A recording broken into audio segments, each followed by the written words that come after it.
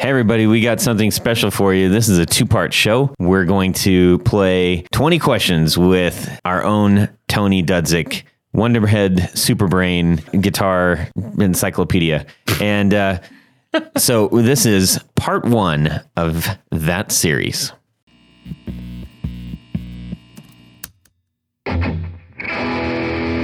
Hey, welcome to Guitar Knobs, the guitars, gear, noise, and nonsense podcast, hosted today by these knobs.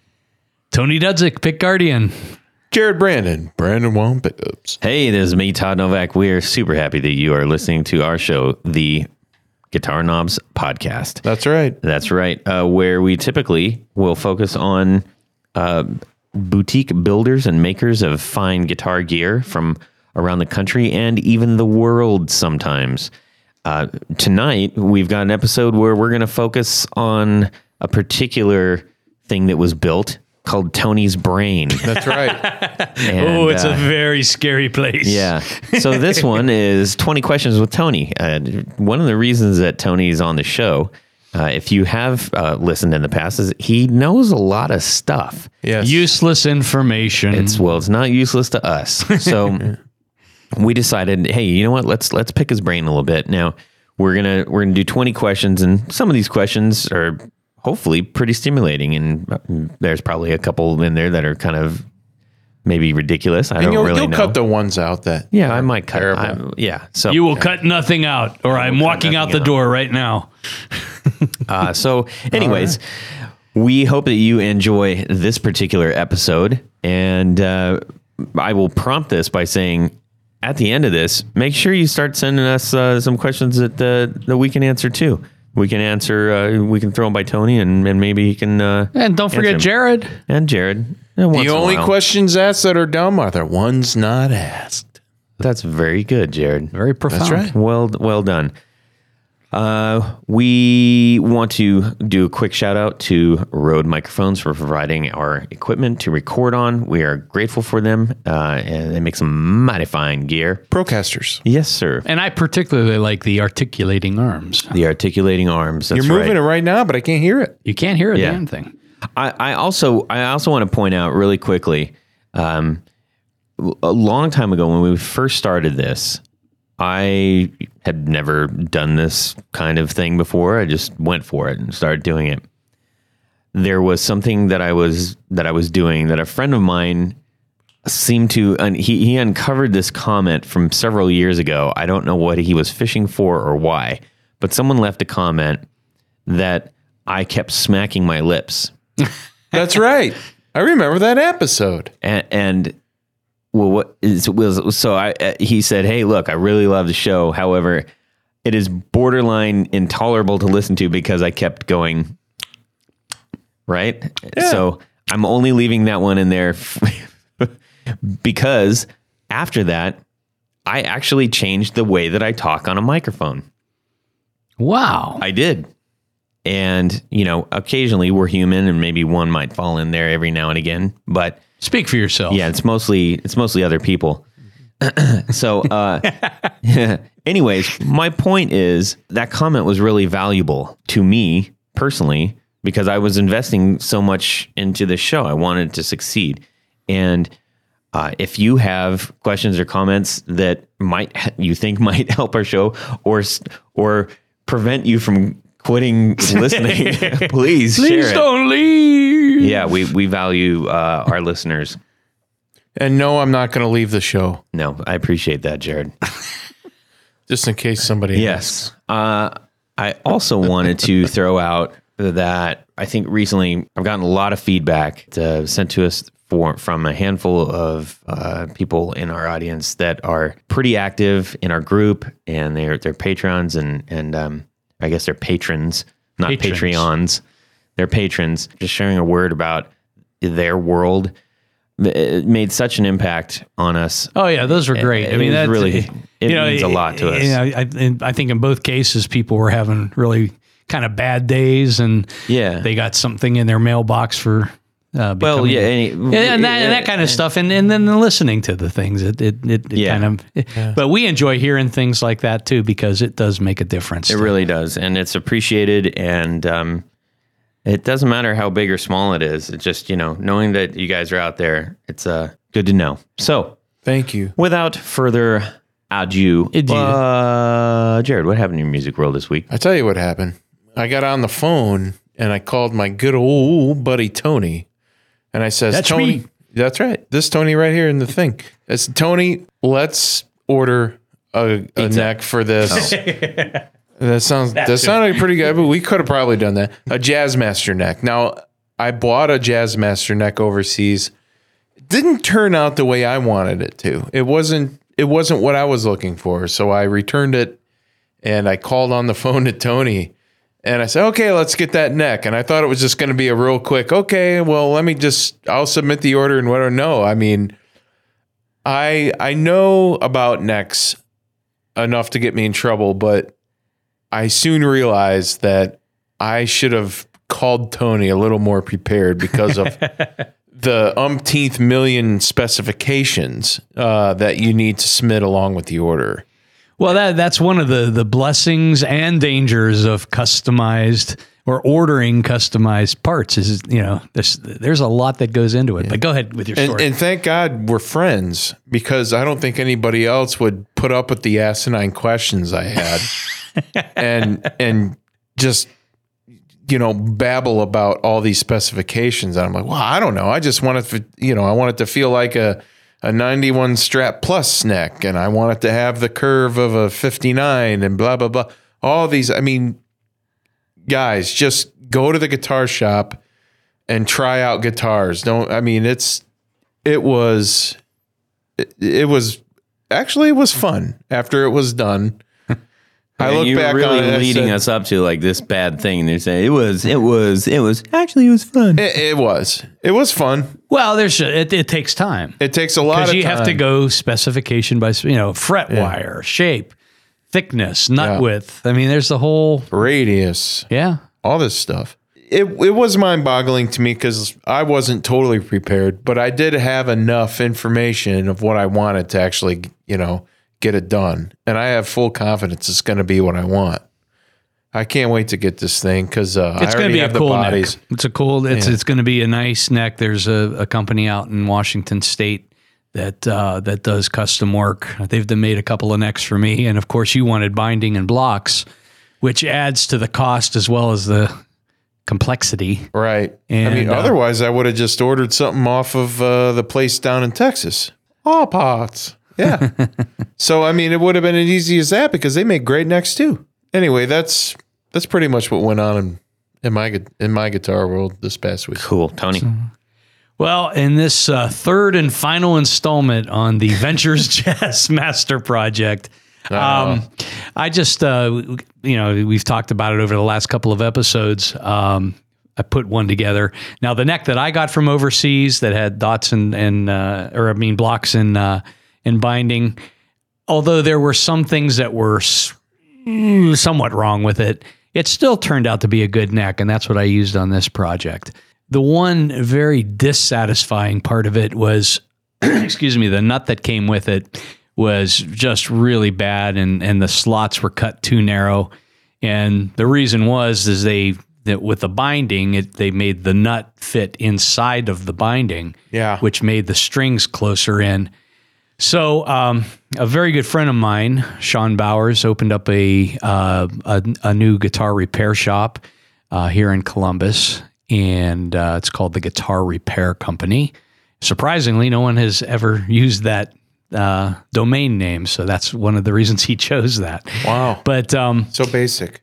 He's always done really good work for me, and I'm capable of cutting a nut, and it's adequate. But I'm going to tell you, on any special instrument or anything that you really want to play well, you have to take it somewhere. Someone who does this stuff day in, day out, can dress the frets, can clean up the binding, can make a nut that actually works. And he did all of that. He did more work than he probably should have, but I'm extremely happy with the end product now. It plays great.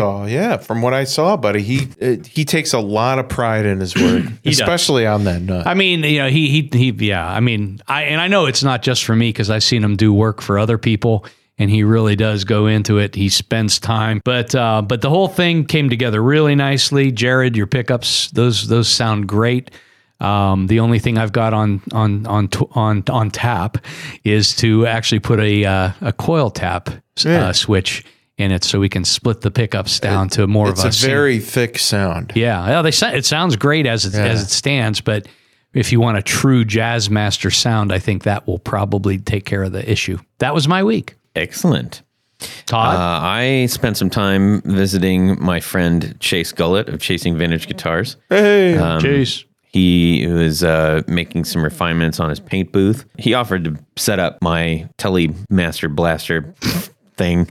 Whatever you want to call it. Jazzcaster, Telemaster. Yeah, I still don't have a name for it. Sorry. So what we did, we have it rattle can gold right now, which is kind of cool. That's going to be the undercoat? That's the undercoat. Okay. So, yeah, it was kind of fun seeing that start to come together. And now I'm also just kind of starting to look for different kinds of knobs to put on it, because I like mixing up the knobs a little bit, and you come down to my shop. I've got a whole drawer full of goofy stuff. I want to. So next up is getting the right kind of black that we want on there. I'm looking for a pretty specific finish, and we're going to do a black headstock on it too. So, ooh. Yeah, it's going to be cool. That's going to be quite nice. Mm-hmm. So that's what it was. That's exciting. Yeah. Tony, are you ready? I guess ready. I'm really bummed I don't have a 4 on the floor today. I've got a couple requests. I'll give you another 4. But I can't. I'll give you a 4 on the floor. I've gotten so many new pedals in the past few months. I mean, it's crazy. Yeah. I've only gotten one new pedal in the last year. Well, Todd's gotten me. You're kind of going crazy buying pedals, man. I love it. It's because of you. I mean, you opened me up to, different sounds and different tones, and yes, Jared is the driving force of the Mutron. Yeah, that's price increases. I'm like your personal Bette Midler. Or something, I guess. No, that's. Did I ever weird. tell you you're my hero? Anyways, so what we're really here to do is pick Tony's brain, not for just pure entertainment, because honestly, he really does know an exceptional amount about guitars and the history and the business. And I think that's really interesting. Every time I do the show, I'm just convinced I know less. And I've forgotten more than you'll ever know, Sonny. Yeah, so right. I figure, hey, this would be great to share with everybody out there. So, oh yeah, fire away. Yes. Who's up? Okay. Question number one. Jared, I'll give you number 1. All right, man. I got a question for you, old buddy. Okay. Wait, we already know that. We've established that this is the 20 questions. There's no setup necessary. I'm like an old cassette tape, man. You just have to listen to everything.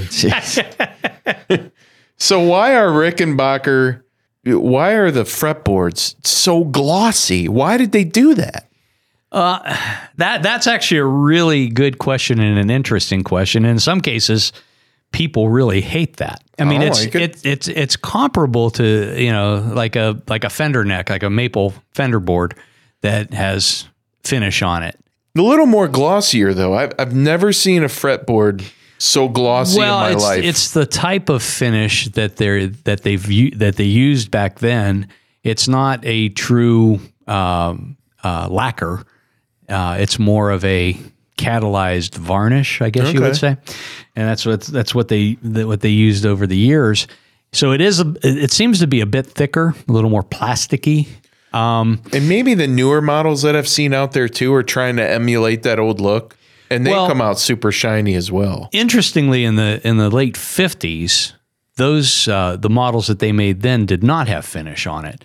So I think somewhere around the early 60s is when they decided, hey, well, we got everything together. Let's just shoot the whole guitar. Right. And so it's one of those things you either love or you hate. Does it do anything from a tonal standpoint? Does it contribute to the chiminess of a Rickenbacker? I don't think so. Okay. I think that's just inherent to the type of wood, which is mostly maple or a maple and walnut combination that they used, and the pickups, of course. So they're generally very bright. Waple? Well, not maple. What a maple. But it's, I think, it's a whole combination, and all maple guitar is going to be brighter no matter what. But I don't know if finishing the fingerboard really makes any difference on a Fender. It does feel a little bit odd. It feels different. Yeah, which is weird because you're really not touching the actual fingerboard so much as the strings. Yeah. If you're... Unless you have a very heavy left hand or right hand. Yeah, but there is a definite, when you pick it up, it's like, whoa, this feels very different. But I mean, do you notice a difference if you're playing a maple board Fender? Yeah. Versus a rosewood Fender? Yeah, there is... You can tell your fingers are touching it, but you wouldn't think it's so pronounced. Like if you're used to a sealed fingerboard, like a maple fingerboard, the difference between that and a rosewood or a dark wood unfinished whatever kind of board does feel different. But the difference between that sealed maple board and the Rick is like. You should, in theory, you really shouldn't be able to tell that much difference. But man, it does feel different. Well, I think that, honestly, I think the bigger difference between Rickenbackers and most other guitars, especially earlier ones, is the nut spacing, because they have very narrow nuts on. Me no likey.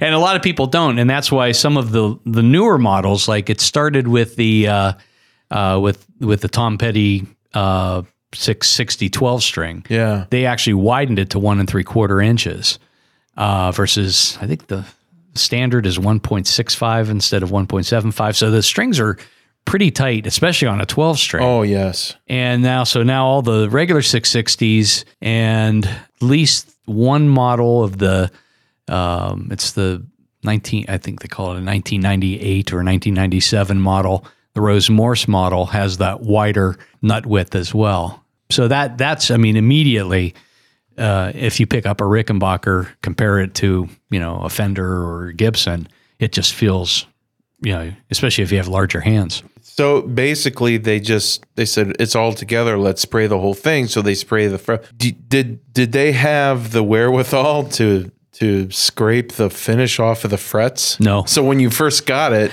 no, you would string it up and then you were playing. You're like, what's this stuff coming off the frets? Yeah, the finish was coming off the frets. That's a real problem. I mean, I think they may level things out a little bit, and that by that nature. But I've had some Ricks that it's so built up, it's almost like gluing the frets in place. Yeah, it's okay. Not the Great best of question, all things. Jared. There you go. He hit it out of the ballpark. All right. We're going down the road. Okay, time for me. Question number 2, Tony. So Tony, I've got a question for you. What's up with custom with a K amps? Custom with a K. And let me clarify that. When I say what's up with it, when we look at them, I'm sure we've all seen Tuck and Roll. The Tuck and Roll, Of which course. Tuck and Roll is, for those who don't know what Tuck and Roll is, it's vinyl that has a stitching that makes it look like puffy little pillows all over the amp. You can actually sleep on a custom amp. I bet you could. I think they put that I might have. Yeah. in case you drop it while you're carrying it, it hits your foot. It won't hurt so bad. Yeah. So the reason that I ask what's up with that is because they look so cool. They do. When we were in Chicago, we went to Rock and Roll Vintage. Oh, and, yeah. I mean, the minute we walk in the door, there were like 3 The custom section. section. And it's impossible not to go like, that's so cool. It right? is. Yeah. But why do we rarely see them being played? Well, and we don't have to bash anything, but I'm just what's the genesis behind that whole thing? I mean, in my opinion, they never were really great sounding amplifiers. I think for the time they may have been relatively loud and pretty much on the clean side. Mm-hmm. I think CCR, John Fogerty played them. Probably a couple of other bands of the time. And I think they were just maybe a less expensive alternative to what Fender was putting out at the time. Certainly some of the other overseas companies. But yeah, I mean, I don't know a lot about the company, but they were found, I think they were in Chanute, Kansas. I think that's how you say it. And they just built all these things, and that was their trademark, was the kind of we call it tuck and roll, but it's basically like a padded vinyl covering on it. Yeah, but that aesthetic was really, really popular in the 70s. Yeah, totally. I'm curious to know, it'd be interesting if anybody was heavily modding them or making them better or completely ripping out the guts and keeping the chassis and putting new amps. I don't know. I mean, Marshall guts in it. Too cool. I mean, I saw a gold one, a gold tuck and roll. Like, get out of here. Yeah, they reissued them. I don't know if it was. I doubt it was the same company. Yeah. Somebody bought the name. Yeah, they reissued some. They had some tube ones. Most of them were solid state, and I mean, they were okay. I mean, but if from the same era, if I had to pick a lower priced amp, and actually a lot of players at the time did, I would pick a Trainer out of Canada. Yeah, those things were just. I've owned several Trainers over the years, and my God, are they great amplifiers? They still that's the two things you always hear. I own several Trainers, and they are amazing. They are just really, really amazing. I think we might have talked about this back when my very first episode. The rumor mill or whatever. I think it's been documented. Pete Trainer, who built these things, would take them to the top of the warehouse, which was 2 or 3 stories, drop it, and then plug it back in. That was the test. If you could drop it off that and have it. I heard that about Bogner. Well, it could be. It could be too. But anyways, maybe they were having a drop off or something. Back to customs. Drop off. I wanted to add that they actually had weird speaker configurations. That's as true well. Too. Yeah, they had the horn or whatever. Oh yeah. Now, my dad's band in the early 70s, really early 70s, they had a custom PA system. Yeah. And I have 6 or 7 hours of reel-to-reel recordings of their band playing through, and they sang through. They had 4 guys singing through a custom PA system, and that thing sounded great. Yeah. Well, if you're only running Vokes through it, yeah, that's it. I mean, that's what they were. And that's how Peavy got started at that same time. His big foray was into sound reinforcement. Yeah. Even Leo Fender back in the in the 40s, that was his how he got into lap steels too, right? Yeah. Well, anything that you can plug in, Tommy. Well, that was a great question, Todd. Jared, what's your next question for Tony? Yeah, good job, Todd. Who made the pickups on the Moserite guitars? On Moserites? Moserites, yeah. Moserites. Mose. I've repaired. Let me give me a preface. A little preface. I've repaired a lot of these. I've rebuilt these, and they were kind of crudely made, which is a nice way to put it. I mean, you got car bondo that you use for, body shaping and body repair on cars. Body filler. Legitimately, you're not just like sort of. No, that's fluffing the conversation. That is real bondo. It's the real thing. I know what it smells like. When you sand it, it's got, bondo's got that specific smell. No, but they sound great though. I got to tell you, when they're put together right, and when they're in that guitar, they got that sound. Yeah, well, I'm assuming that was Semi Mosley who ran the company, and I'm not sure why he chose the products he chose. Probably other than that's what was available. I mean, he started building stuff in the 50s. Yeah. And you couldn't just run down to the corner store and say, give me 80 some magnets and some bobbins, and give me a spool of wire. I mean, I think that he probably figured, well, geez, if I seal the back of these things, maybe it'll be quieter. I can't answer that completely, but useless. I'm not a pickup guy, but I will tell you that Curtis Novak is making a really good replica of the Moserite pickups. Yeah. So that's something you can check out. Knowing him, they're built really well. Well, he builds everything as it was. I mean, he's taken enough of those things apart, I'm sure, as have so you. He's buying the Bondo and cutting the bobbins out of this clear plastic. I don't know if he's doing the Bondo thing or not. I'm willing to bet he's making them really well. Yeah, I ought to find that out. Yeah, we'll get in touch with them and say, hey, are you using Bondo like the real ones? That's great. So, nice. Boy, that was such a good segue. I'm just going to go for weird segues on this show. Thanks, Tony. Number 3, which is a follow-up. Actually, this is question number 4. We're already at number 4. The second part of this. Why are Moserites so expensive? Asterisk, because all we hear about of them is that they play like garbage. And that's coming from the actual Ventures themselves, who we met at the guitar show, who wanted to tell us all about why Moserites were terrible guitars and how they just really wanted the Fenders.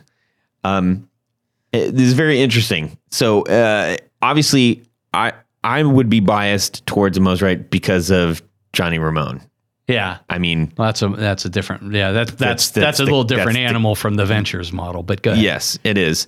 But it's just odd that the demand for those and the price is so crazy.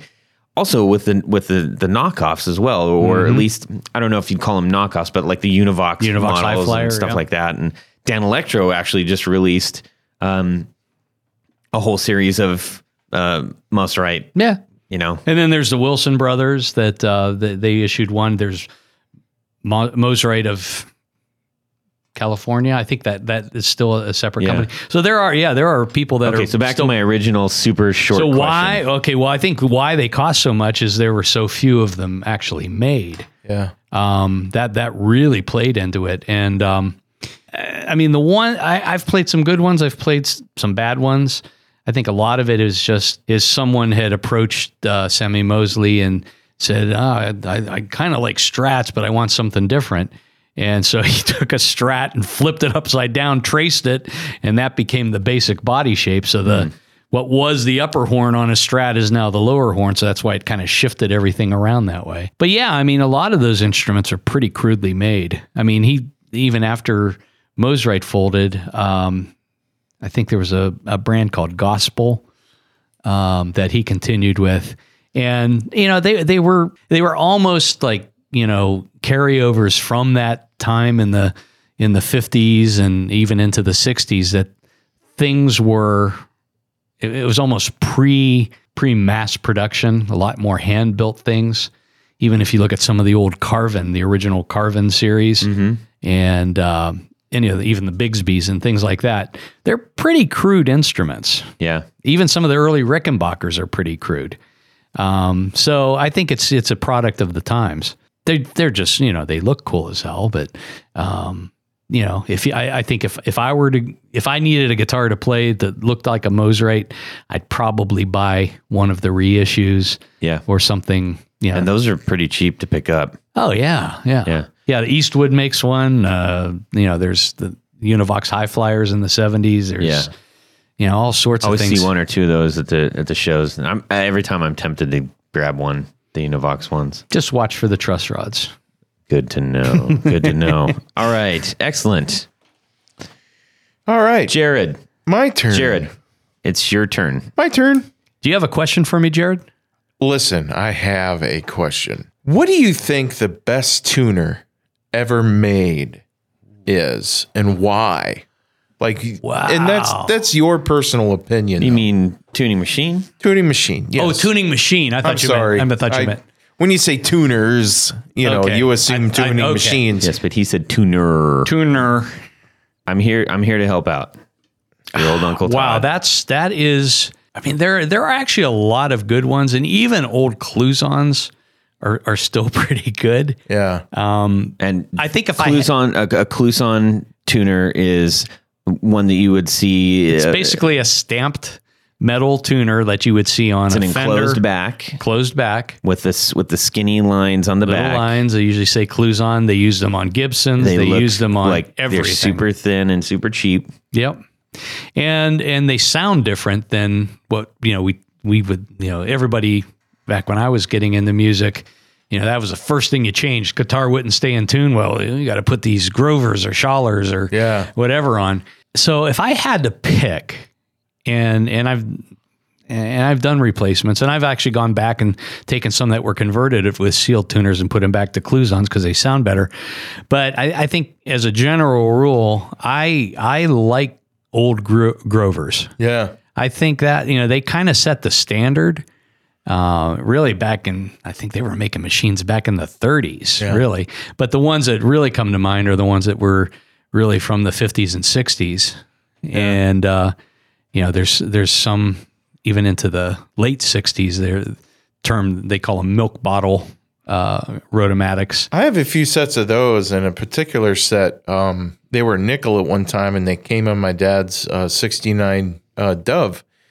And gosh, man, that guitar's been in my life all my life. So, I mean, having those tuners, I understand why. I've never had to do anything to them except tune the knob. Yeah, turn the knob to tune the string. I really do think that Grover set the standard for sealed tuners. And of course, now you can get, Schallers from Germany and Gotos from Japan and Korea. They're good ones. They're all maybe a step better or smoother than a stamped tuner. Mm-hmm. But there are some cases that I still prefer the sound of a stamped tuner. Yeah. But to answer your question, I will go with Grover. Excellent question, Jared.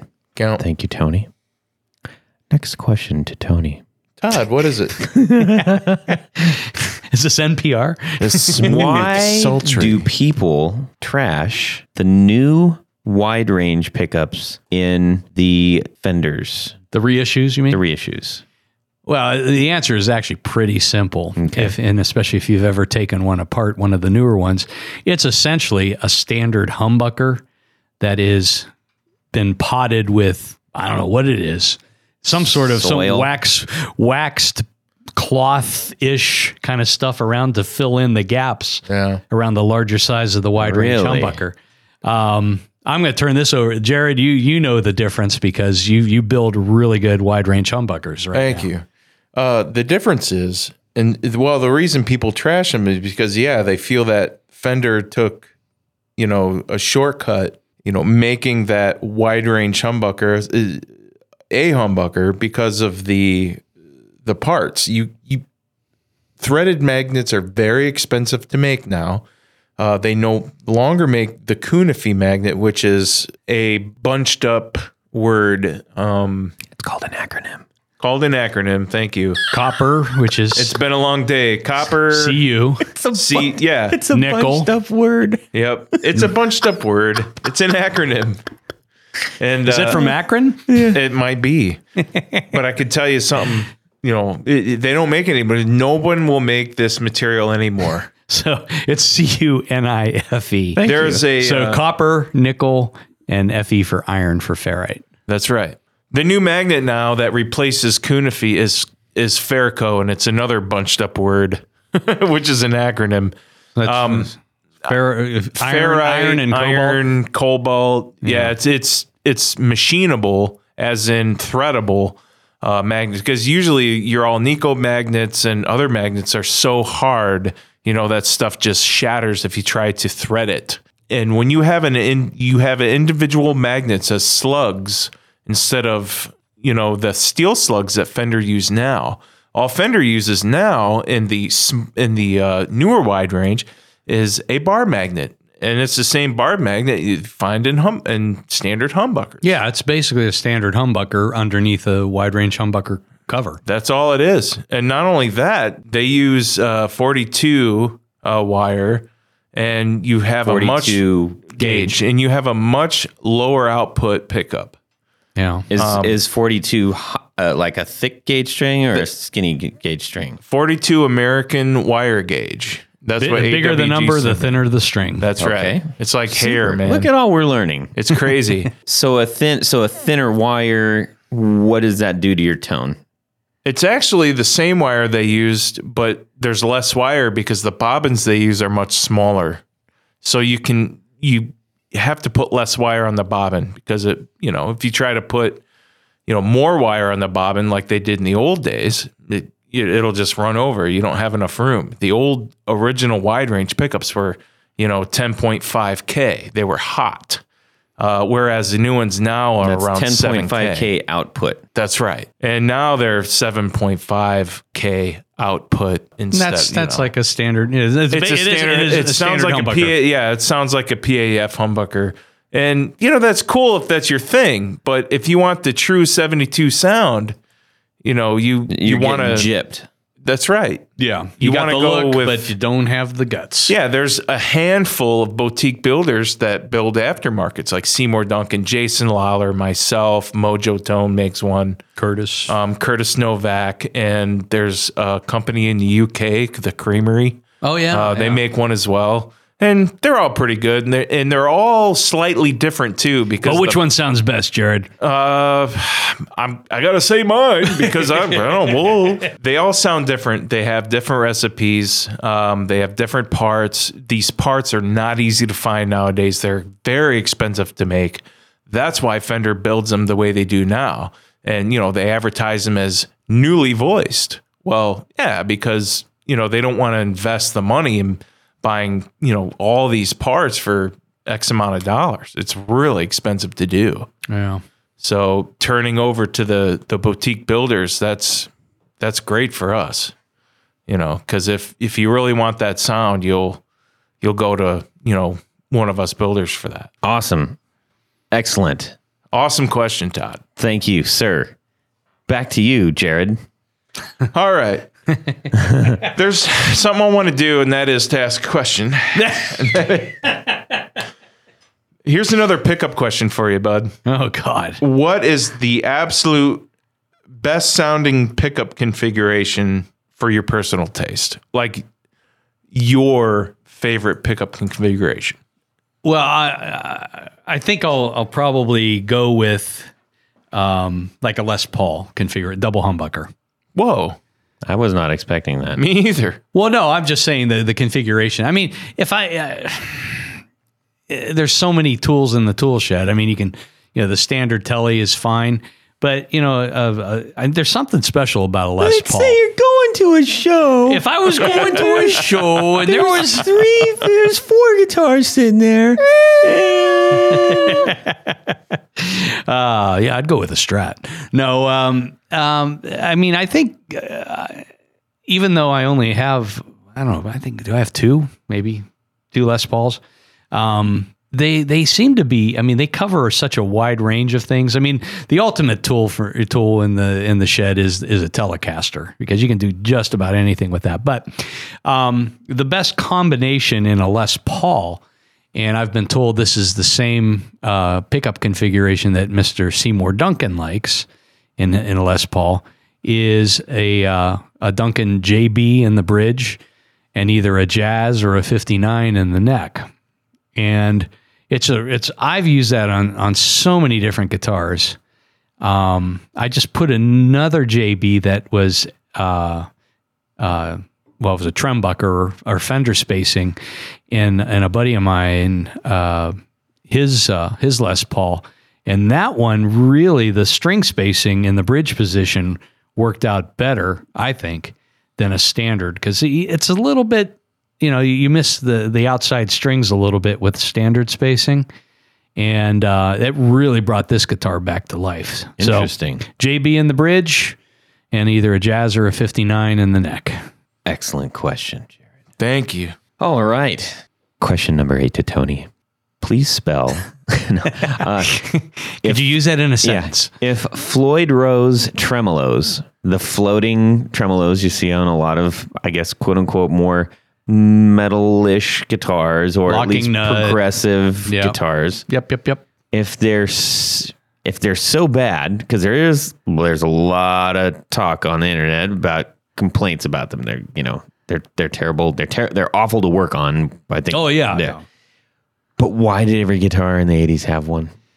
Well, I think it was obviously a trend in the 80s, but I mean, in the Floyd Rose, in defense of Floyd Rose, they were an improvement over what was kind of the original Fender vintage tremolo was notorious for dropping out of tune. Right.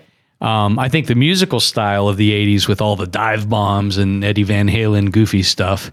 Mm-hmm. I mean, there were really, at that time, there were Kahlers, there were Floyd Roses, and then there, obviously, as those became popular, there were tons of knockoffs. Right. So maybe more accurately, a floating tremolo. Yeah, I mean, they're all floating. They all float. I mean, if you set them up right, they all Floyd float. Rose style tremolo. The thing with the Floyds is they also incorporated a locking nut at the top.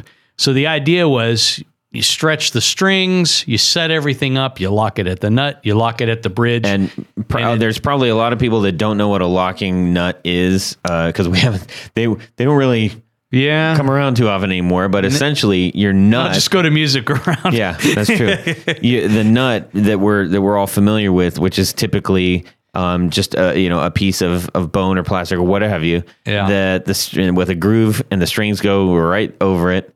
The locking nut was essentially like a U-shaped trough, a hunk of metal with three pieces that literally used an Allen wrench, right, to lock the strings down, and a little block of metal. Then you essentially made a metal sandwich to quite literally just completely screw down your string. Yeah, it's very complicated. It did solve some problems. It obviously created a lot of other problems for people that that really didn't know what they were doing.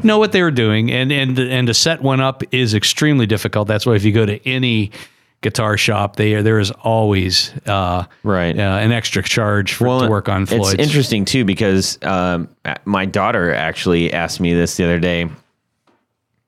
She said, "Why can't you tune your guitar like I tune my violin?" Her violin, there's the big tuning pegs at the scroll, right, and then there's the fine tuning at the back, and that's essentially what those allows you to do with a locking nut. So I've locked it into G, and then you can, with that little tiny thing on the back, fine tune it. You can fine tune it when needed. Yeah. So that was the idea, but there, in my opinion, there's something even better about playing guitar out of tune. Agree. It's a natural chorusing effect. I'm pretty good at that. I was at my buddy's guitar shop, and I was buying a guitar that had a Floyd Rose type thing going on, so I could play a certain song in a cover band. And I said, "Hey, which song did you try to play?" Let him go. So, yeah. But the great song. Anyway, I said, let's tune this thing. We tune it, and then I said, wait a minute, I need this thing in drop D. And he goes, you have no idea. Jeez. And just kind of threw a fit because now you tell me. I just spent a half hour tuning the thing. Yeah. I thought that was really funny. Yeah. I don't ever think that those will make a big comeback, but I could be wrong. Look, a lot, if you're playing a shredder guitar and it's got a trem, that's pretty much still what's on it. Yeah. You got to set the intonation but that's still crazy. That is reserved now rather than en masse. Oh yeah. For those specific needs. Right. Okay. There's another good one by Todd. Okay. Check. Jared. All right. I have a question that is awesome for you because it's kind of personal.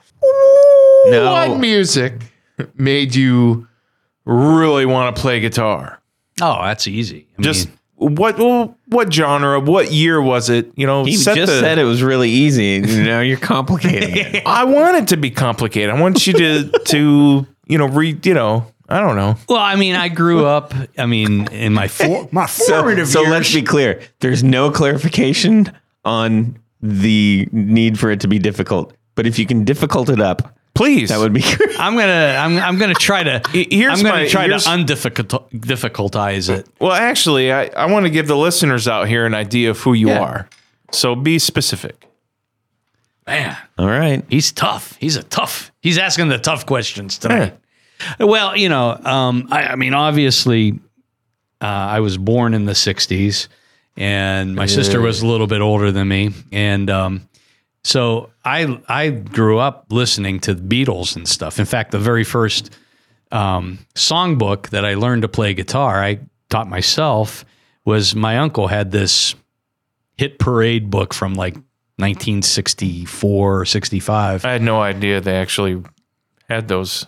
Oh yeah, I mean it had some Beatles songs. It had, I forget the rest of the people that were in there, but it was simple chord stuff, and you learned to play, rather than playing Kumbaya or whatever, or Michael rowed the boat ashore or all that fun stuff.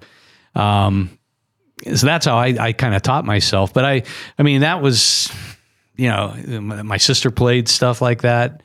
I remember she got the single to Come Together, and boy, my parents hated that song.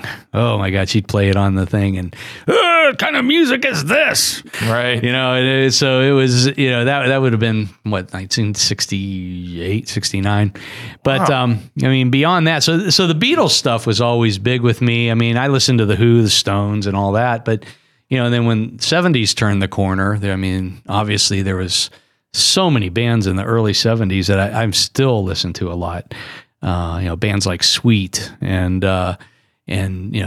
Kinks and even starting into the early days of Zeppelin and things like that. I think between 1965 and 1975, there was just that was probably the most incredible decade of music. So that also kind of explains my infatuation with Rickenbacker guitars, because I mean, I remember seeing pictures of the Beatles, and I said, "Oh my God, that's a cool guitar!"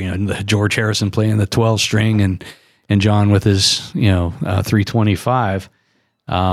So it was really cool. I that had the biggest influence on me. Wow. And I still gravitate towards that sound. I mean, I play Vox amplifiers because that's just the kind of thing that, that sounds right to me. Mm-hmm. It may not sound right to everybody, but I had a slew of Fenders and PVs and things throughout my, the 70s and 80s.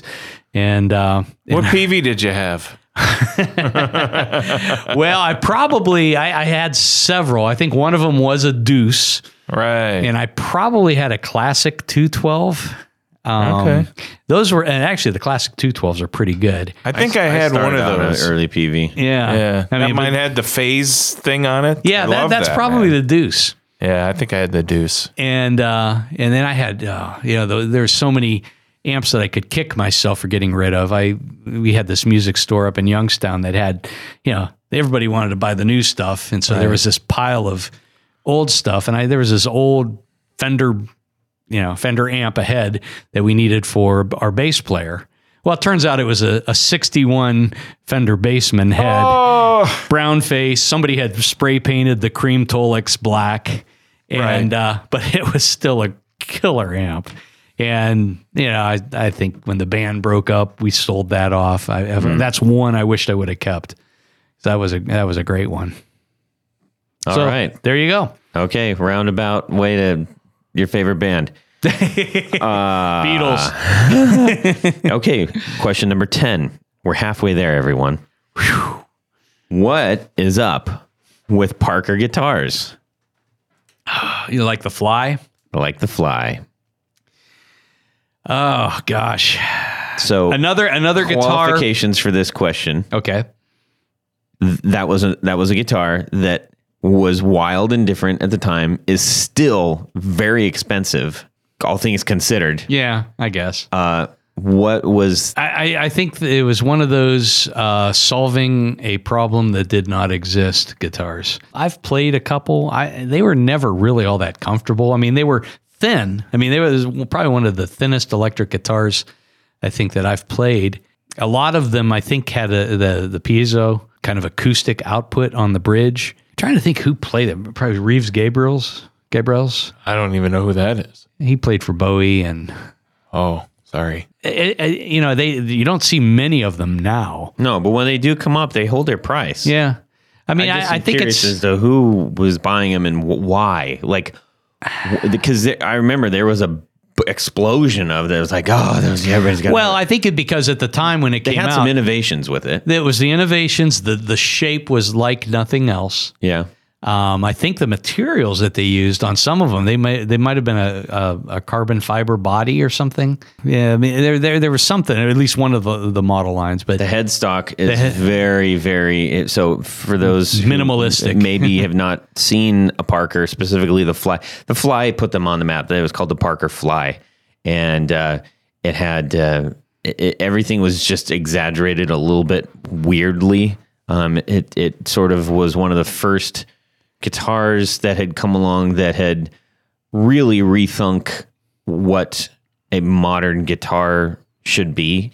That was the first time I saw, I think, a guitar, and I was like, I think is different than every other guitar. I think that's it. It was a very, very modern style. Yeah. Something, and it was unique. There still is nothing quite like it. Yeah, and the headstock, essentially, it almost looks like there's not a headstock. It's like a candy bar. Yeah, there's like a bar that the tuning machine like a hockey stick, but you're like, where'd the rest of the headstock go? Yeah.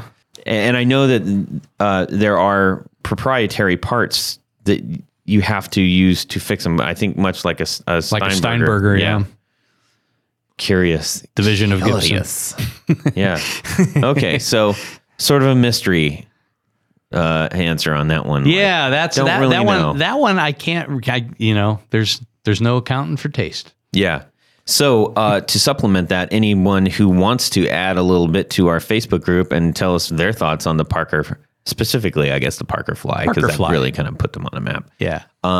Please do so. Love to hear your chatter about that one. Yeah. Yeah, I'm sure I'm going to get just like my stainless steel frets. Yeah. We love our Parkers. Yes. Okay. And we've reached the halfway point. Hey, everybody. Hope you enjoyed part 1 of the 2-part series of 20 questions with Tony Dudzik. In the next episode, we will have shocking part 2. So be on the lookout for that. Test 1, 2, 3. My name's Jared. That was nice. He doesn't care about my level. He turns you off all the time. I can see her. Have you heard the last couple podcasts? You're like, it's like gone. You're not even on. Yeah. I know. You're totally off. Okay, ready? It's not in my head right now. It left my brain. I just blanked out. You just blanked out. It's time for another question. That's all the time for me. Well, that's it for these knobs.